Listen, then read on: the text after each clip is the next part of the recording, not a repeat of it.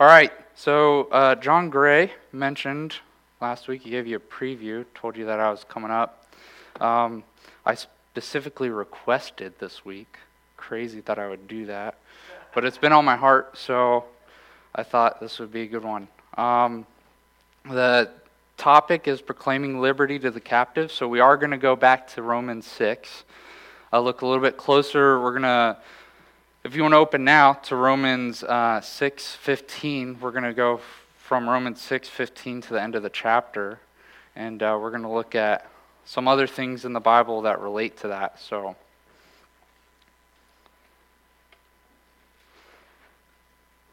our goal for this message, if you look at the outline, is we're going to start with the reality of Romans 6:15 through 23 through the end of the chapter. It, along with all of Romans, has kind of, in my life, always presented a conflict, a reality where it seemingly like it's speaking of a truth that in my reality doesn't appear true. And that's always created an issue for me. It's always created a conflict inside myself. And even Romans mentions this conflict. Paul in his writing mentions how he has the same conflict regarding these truths. So we're going to look at that reality. We're going to look at, this conflict comes up between the problem and the solution stated in Romans 6. There's a problem of we're all slaves and captive to sin and the schemes of the enemy and to our flesh. We're slaves and captive to the world and how everyone else does things. And the solution is being slaves to Christ. It's pretty straightforward. And I pose that I have a really great conflict between those two things, and I don't always feel like that's super real. I think Paul hits on that too. So we're going to talk about that, and then we're going to talk about, it's all good that we've become slaves to Christ, but what that means is there's a call that comes along with that. And that call involves imitating Christ. It's not good enough to just say, I was saved, and then call it a day. There's more to it. So if we go to the reality of the internal conflict, we're going to look at the locus classicus, or the central point of Romans here. So if you go to Romans 6:19, I think this whole section's kind of summed up in this. I am speaking in human terms. Thank you, Paul, for speaking in human terms. Because of your natural limitations. Again, thank you, Paul. For just as you once presented your members as slaves to impurity and to lawlessness, leading to more lawlessness, so now present your members as slaves to righteousness, leading to sanctification. That is true. That is what this section's talking about. And the question that's rolled around in my head is, I feel more of a slave to lawlessness than if I feel a slave to righteousness. So what are you saying, Paul? Even though you spoke in human terms, because of my natural limitations, I still don't understand you. That doesn't make sense to me. I feel like a slave to lawlessness. And I'm going to pose that there's two people here today, people that have asked this or said the same statement that's up on the board, or the people who truly think they're righteous. And I'd say it's probably even more important that you hear the sermon if you think you truly feel like a slave to righteousness all the time.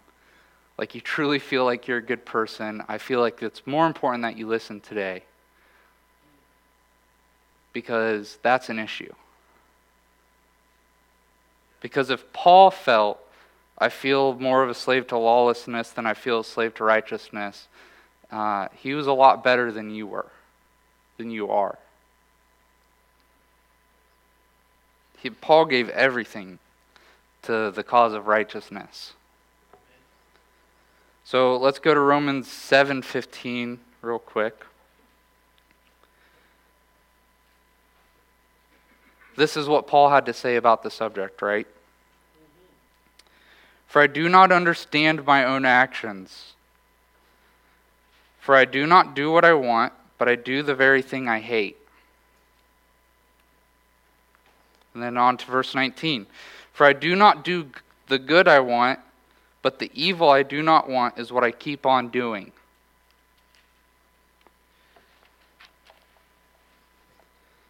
Verse 24. Wretched man that I am. And this is where I want all of us to be at by the end of this sermon, and hopefully every day. Who will deliver me from this body of death? Because we're living in bodies of death, that love lawlessness, and that's an issue. And if you can't get to the reality of like, I'm there, I need to be delivered from this desire to do evil, I need to change. If you can't be there, that's an issue. If Paul was there, we should be there. So, going on to the problem, I want to set a picture of this problem of slavery and captivity. I just told you that it's important that you get the idea that you're a slave to sin and to your flesh and to the enemy, and that's a pretty big claim. I think rightfully so, our culture is beginning to really hate slavery. And that's a wonderful turn of events in the last, 100 years or so. Like, we're really, as a culture, like, I'm glad we're headed that way. But the issue is we think we're not slaves.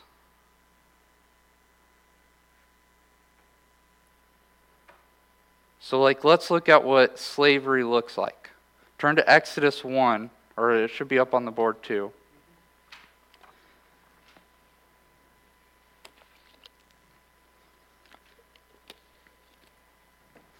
The Israelites, the nation was pretty much born into slavery. And this is what their slavery looked like. Their captivity. Verse 13. So they ruthlessly made the people of Israel work as slaves, and made their lives bitter with hard service in mortar and brick, and in all kinds of work in the field. In all their work, they ruthlessly made them work as slaves. It was so bad they said it twice. There are things going on in your life right now that you're a slave to. So let's look next at demonic oppression. So in the New Testament, it has a lot of light shed on demonic oppression because a third of Christ's ministry was delivering people from demons. And it's a reality we in our culture don't look at very much, but it's a reality because if it was a reality to Christ, who was living in honestly a more morally good culture than us had to deal with, it's a reality we have to deal with. So demonic oppression, there were people that were mute because of demonic oppression, people that were blind because of it, people that had constant seizures from birth because of it. I've known people who had Tourette's because of it. And if you've ever had to live with Tourette's, that's like super difficult. My brother went to college with a guy who had Tourette's who, before he'd go to a movie in the movie theater, he'd walk around the whole movie theater and warn people like, I'm not going to be quiet during this movie, I'm sorry. That's slavery. If you go to Mark 5, we're going to look at a specific example here. Mark 5:1, this is a more graphic one that really grabbed me when you look at it in the light of slavery.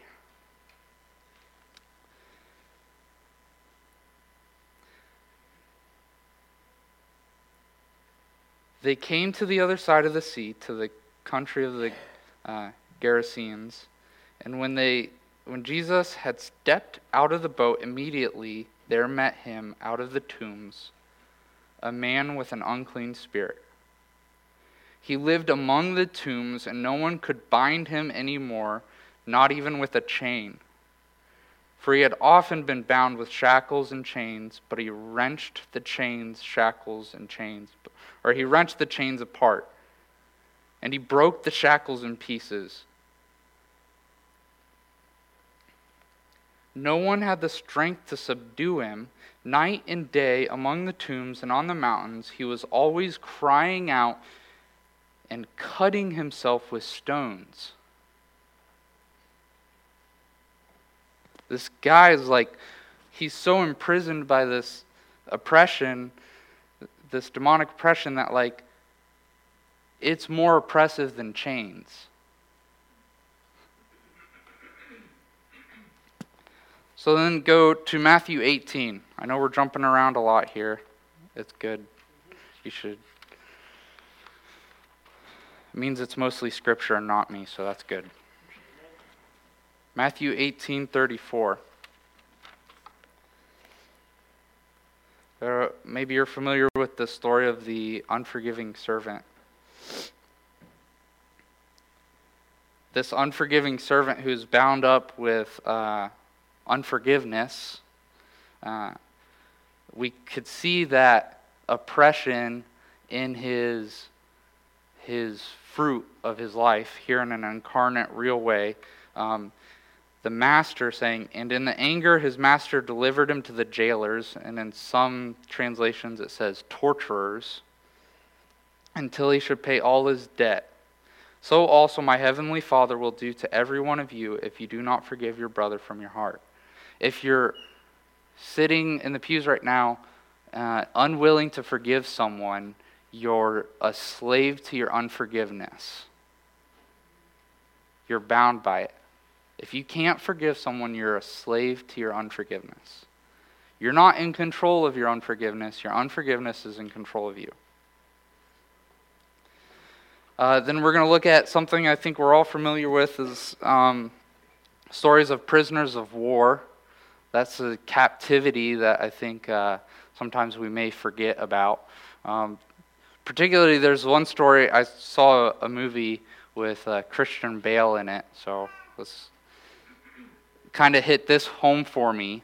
In this movie, Christian Bale's a pilot, right before the Vietnam War starts, and he's flying over Vietnam, and it's supposed to be a secret and stuff. He crashes, gets captured, gets put in this prison that's in the middle of nowhere. And Vietnam at that time was already the middle of nowhere. And he gets there, and there's already 4 or 5 guys that have been there for a year. Prisoners in this camp made out of wood in the middle of nowhere. And you see these guys, and they're all skin and bone and disgusting. There's supposed to be a funny part of the movie, but it's not super funny, is one guy, they all get bound together in the evening to keep them from running away. He defecates himself every night in this prison. Horrible conditions. Prisoners of this, right? And that's the picture of prisoners of war. If you haven't seen pictures of the Holocaust, there's people in North Korea right now in prison because of what their great-great-grandpa did. They were born in prison. And then something that it's close to, it's something that we all know someone who's been in an abusive relationship, and this is unfortunately a common thing. That's to be locked in a home with someone who's constantly abusing you, whether verbally or physically, feels like slavery, feels like captivity. So here's the picture. I particularly have an example of an abusive relationship I'm not going to share any names or anything. I don't know the names, honestly. But it was early on when me and John Luke were living at the condo. He's out shooting basketball, right? And some girl comes running up to him, basically saying, "Turn around, can I walk with you? Can you take me somewhere safe?" He says, "Yeah, we live right here. Come with us," right? And she goes on to tell us how she's got a baby with this boyfriend, and the baby's with the mom, but this boyfriend and her were having a fight, and he's had a knife and was she had to climb out the window and run to us for safety, right? So this stuff is real, and slavery's everywhere. So let's look at the second half of the problem here. If you don't think that was a problem enough, there's a bigger problem, and that's wrong thinking. I hope we don't have the wrong thinking as we seek to come out of slavery. So let's look at Israel, Exodus 16. This is Israel's response from being set free from slavery. They cried out to God, "Set us free from this slavery." Remember, ruthless oppression. And they get set free, and this is what they say about their oppressors. And the people of Israel said to them, "Would that we had died by the hand of the Lord in the land of Egypt, when we sat by the meat pots and ate bread to the full. For you have brought us out into the wilderness to kill this whole assembly with hunger." They were already dying of hunger. They were slaves, and they get set free, and their response is, "Well, let us go back. It was better there." Let's look at Mark 5 again. The man oppressed by a demon. Remember, people risked their life to chain this man in tombs to keep him away from the town, okay? All these people also felt like slaves because of this man oppressed by a demon. The whole town were slaves to this demon. And what they say in response to this man being set free, he was set free miraculously. God came and set him free, and he instantly his appearance changed, and he was fine. He was calm. He was free of the pain of crying out and cutting himself and being chained and living in a tomb. He was free from death, and the people in the town were freed from the fear of this man, or you think they would have been, but the response is, in verse 14, it says, "The herdsmen fled and told in the city and in the country what had just happened, and people came to see what it was that had happened. And they came to Jesus and saw the demon-possessed man no longer possessed, and the one who had the legion sitting there, clothed and in his right mind, and they were afraid. And those who had seen it described to them what had happened to the demon-possessed man and to the pigs, and they began to beg Jesus to depart from their region." What?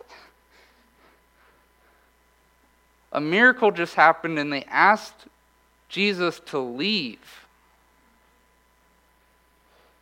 Let's look at the unforgiving servant. This guy racked with unforgiveness, subject to this unforgiveness and bitterness. If you've been unforgiving and bitter, I can tell you you're a slave to it because you're always thinking about it.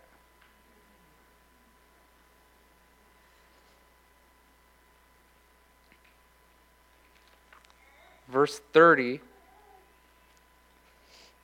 he refused and went to put, he's talking about his fellow servant. Hopefully we're all familiar with this story, this parable. He refused and went to put him in prison until he should pay the debt. His fellow servant. His response to being freed of his debt was, I'm going to send someone else into prison for their debt. In this particular story of the prisoners of war, that movie with Christian Bale, I think it was called Rescue Dawn. There's one particular guy that's in prison with them, and this is kind of like one of the main conflicts is, all the prisoners are talking together about their plan to escape, right? And this guy keeps saying, I'm not going to let this happen. I'm not going to let you try and escape. I'm going to call the guards on you guys because I think there's still a chance they might let us out. I don't want to risk it. This is even after they find out that the guards themselves are starving and getting ready to kill the prisoners. And he says, I think there's still a chance. I'm not going to let you break us out of here. I'm not going to let you save me because I'm afraid of what that might mean. And in this case of the abusive relationship at the condo, this is very sad and very true. The first thing obviously John Luke and I think of is there anyone you know that you can get here to help you out and go with, because you're not going to stay at the condo with a bunch of single guys. She calls her friend, and her friend gets here, and the second thing that we thought came up is, let's call the cops on this guy.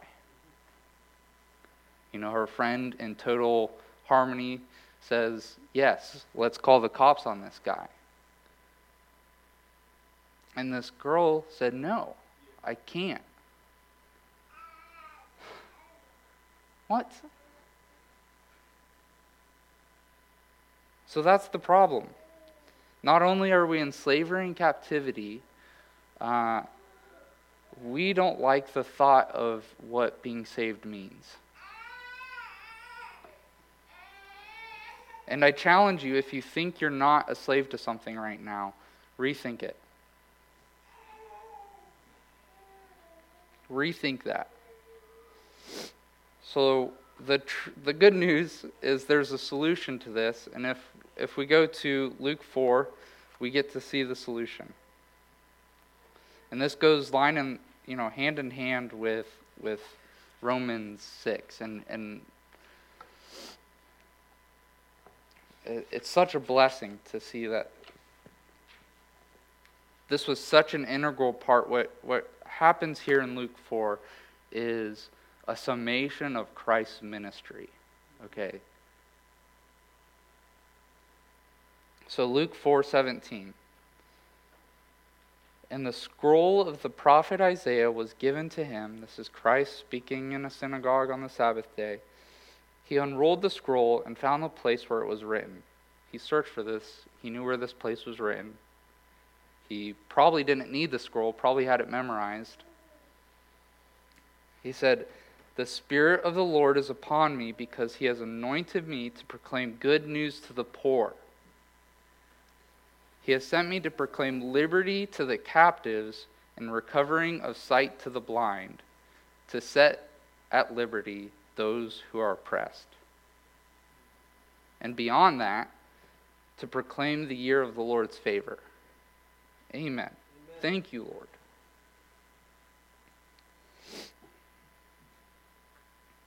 Thank you, God. So, he's quoting there from Isaiah 61, and I know this is a lot of reading, but we're going to read all of Isaiah 61.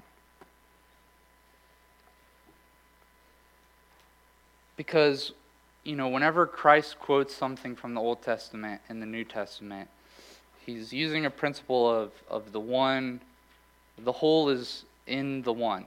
So when he says like a short section like that, what he's really saying is, think about this whole big section. This is all fulfilled in your hearing today. Christ said, this is fulfilled in your hearing today. He said those great things and said, me being here and reading to you is saying, it's happening. You're going to be set free finally. Amen. The Spirit of the Lord God is upon me, because the Lord has anointed me to bring good news to the poor.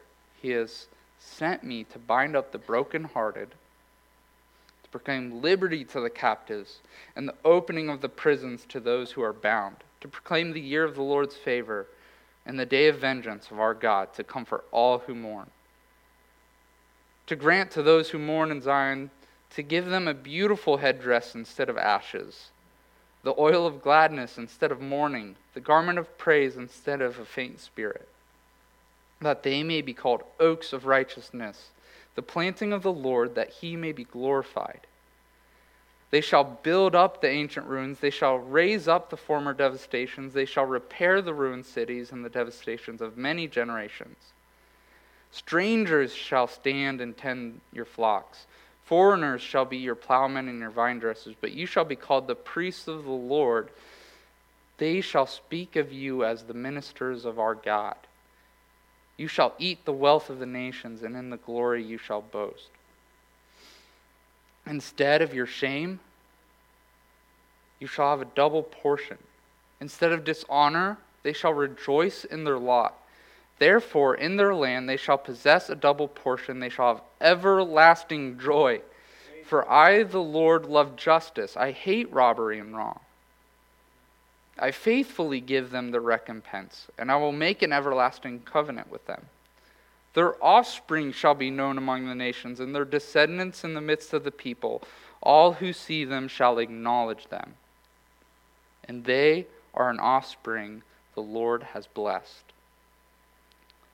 I will greatly rejoice in the Lord. My soul shall exult in my God, for he has clothed me with garments of salvation. He has covered me with the robe of righteousness, as a bridegroom decks himself like a priest with a beautiful headdress, and as a bride adorns herself with her jewels. For as the earth brings forth its sprouts, and as a garden causes what is sown in it to sprout up, so the Lord will cause righteousness and praise to sprout up before all the nations. Again, this is the promise. And I read this promise, and one, I'm like, yeah, I totally believe it. Thank you, God. But then on the other hand, I come back to this statement. I feel more of a slave to lawlessness than I feel a slave to righteousness. When is this everlasting joy going to come, God? I experience it on and off, but I don't experience it everlastingly. Let's go to Romans 6:16. I know we're jumping back and forth. This is where the solution and the problem come head to head. Do you not know that if you present yourselves to anyone as obedient slaves, you are slaves of the one whom you obey, either of sin, which leads to death, or of obedience, to which leads to righteousness? So this is a different kind of term. It's interesting. He connects slavery and obedience here. Slavery and captivity are kind of like this, I didn't have a choice thing. And obedience is like, well, you choose to be obedient. You can't be forced to be obedient.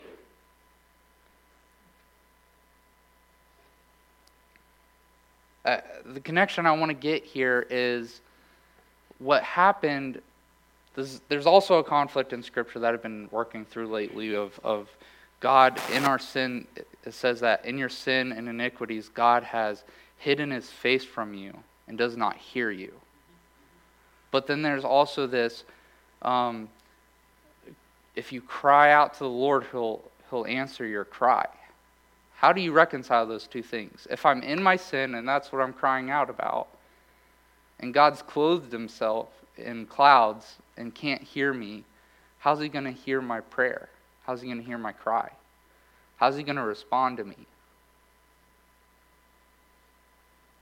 He does respond to us, okay? In all of those cases I gave of prisoners, when they cried out or sought someone to release them from their captivity, they were answered. The part where the cloud comes over is when these people, when we in our slavery decide that the answer or the solution is not what we wanted.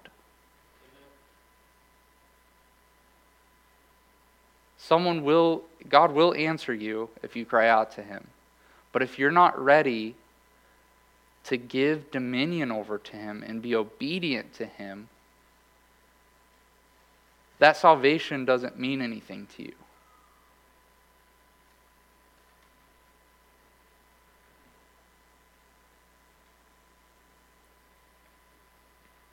If you're full of bitterness and unforgiveness, and it's wreaking havoc in your innermost being, and it's keeping you up at night, and you're just so tired of whoever you're unforgiving or bitter towards, and there's such an issue, and you wish the issue would just go away, but then you find out that what that means is forgiving them, and you're like, never mind, I want to stay bitter. You're choosing at that point to be obedient to your unforgiveness, and you're making yourself a slave to unforgiveness. A rescuer came and is coming and will answer your cry if you want saved from it. But the price is giving God dominion over your entire life. That's the price of being set free. The price of being set free is becoming a slave to God. And that's why these people, time and time again, the example of the abusive relationship, the price here is that's a broken relationship. And your life's going to change. Is that a price you're willing to pay to be set free from that abuse? Israel, is the price of not being slaves, are you willing to go out into the desert?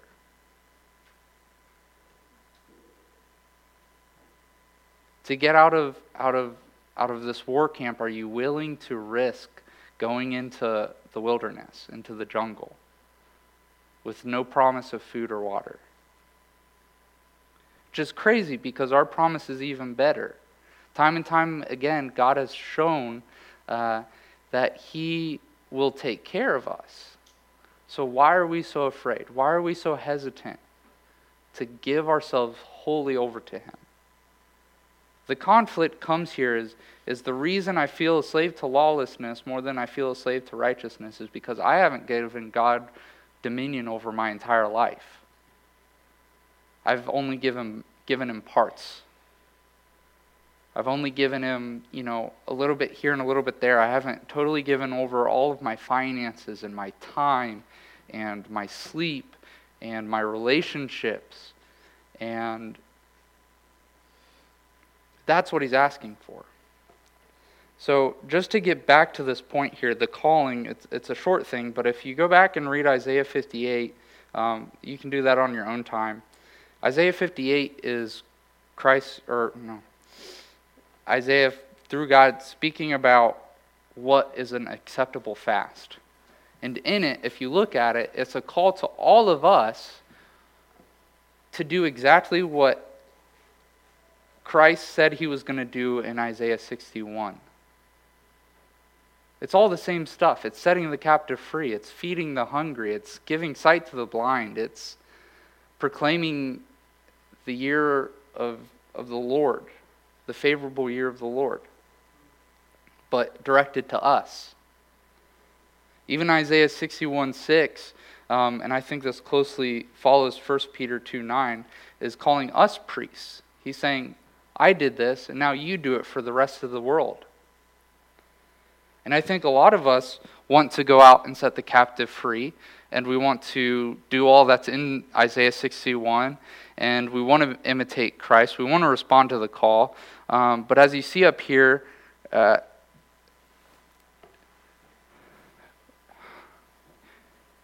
we have to follow the pattern, guys. We can't just go to doing the call without first admitting that we're slaves. And then hopefully accepting salvation from the Lord, or accepting Him as Savior and giving ourselves over to Him fully. How am I going to go out and call someone to a higher standard and say, you're free, I proclaim liberty over you, if I haven't accepted the liberty that the Lord's proclaimed over me yet? How can a prisoner set another prisoner free? So I love when we all get stirred up for this calling that the Lord's called us to. And I read Isaiah 61 and Luke 4, and I well up inside, and I read Romans, and I'm like, yes, I want to be a slave to righteousness. I want to be freed. Oh, wretched man that I am, thank you, God, for delivering me from this body of death. That's what I want, and I get amped about it. I get excited about it. But it's not going to make a difference for anyone if I'm still a slave to greed and lust and bitterness, and I'm full of demonic oppression, and I don't want to admit it. I'm going to call this demonic oppression my personality and call it a day. I'm going to make friends with them. I don't want to be free, because if I'm free, that means I have to deal with the consequences of it. It's not, being free isn't always easy. There's a price to be paid. You know, we talk all the time about how our country was made free and how it was paid by a price of people to, make it free for us. And another price of it is free is a risk. To be free is to risk danger. Safety and freedom aren't synonyms. But with the Lord, it can be. And I just want us to not get past this recognizing the problem thing today, because I think some of us are here. Some of us realize this conflict, but I think some of us are sitting in the pews right now saying, I feel pretty righteous. I feel okay. I'm no one's slave.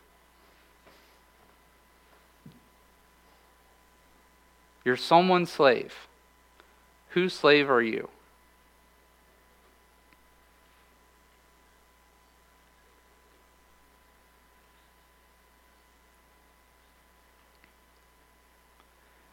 We were listening to the Alpha course. This is a plug for RCF. And one of the things he says, he quoted someone.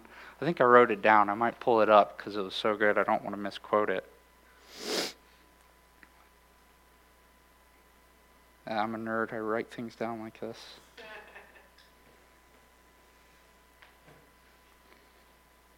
Maybe I didn't write it down. Anyways, he said, yes, I'm a fool, but I'm a fool for the Lord. Whose fool are you? Pretty much what he said. Whose fool are you? Are you a fool for the Lord, or are you a fool for the fool? Don't get past this today, guys. Please meditate on it. Because then Romans will open up to you. Then you'll hear Paul's heart and sympathize with him.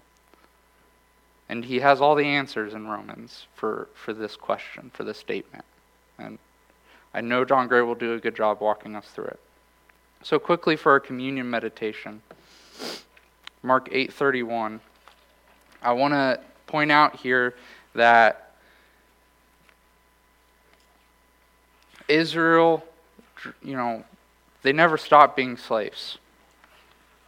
And they just went from one harsh taskmaster to another. And we're looking at Christ's time, them being occupied by Rome. And all of Israel were crying out for the Christ to come and set them free from Rome, because that's who they thought their oppressor was. They thought the Romans were their oppressor. And Christ said, I need to die and raise back from the dead to set you free. And he's talking about something that they just don't get. And in Mark 8:31, he says, and he began to teach them that the Son of Man must suffer many things and be rejected by the elders and the chief priests and the scribes and be killed after 3 days and rise again. And he said this plainly. And Peter took him aside and began to rebuke him. But turning and seeing his disciples, he rebuked Peter and said, "Get behind me, Satan, for you are not setting your mind on the things of God, but on the things of man." And calling the crowd to him with his disciples, he said to them, "If anyone would come after me, let him deny himself and take up this cross and follow me. For whoever would save his life will lose it. But whoever loses his life for my sake and the gospel's will save it. For what does it profit a man to gain the whole world and forfeit his soul? For what can man give in return for his soul? For whoever is ashamed of me and my words in this adulterous and sinful generation, of him will the Son of Man also be ashamed when he comes in the glory of his Father with the holy angels." So as we come to this communion table and we reflect on the gospel and we reflect on why Christ came, he said he came to set us free, and there's a cost, and that's your life. And he's the first one to pay the cost. So when we come up here, let's remember the price that Christ paid for us. And let's reflect on, are we ready to pay that price as well? Lord, please help this to sink in. Help us to be challenged by this and come into a sense of reality. Let us wrestle with your word, Lord, and we pray that you come out as victor in that wrestling. In Jesus' name, amen.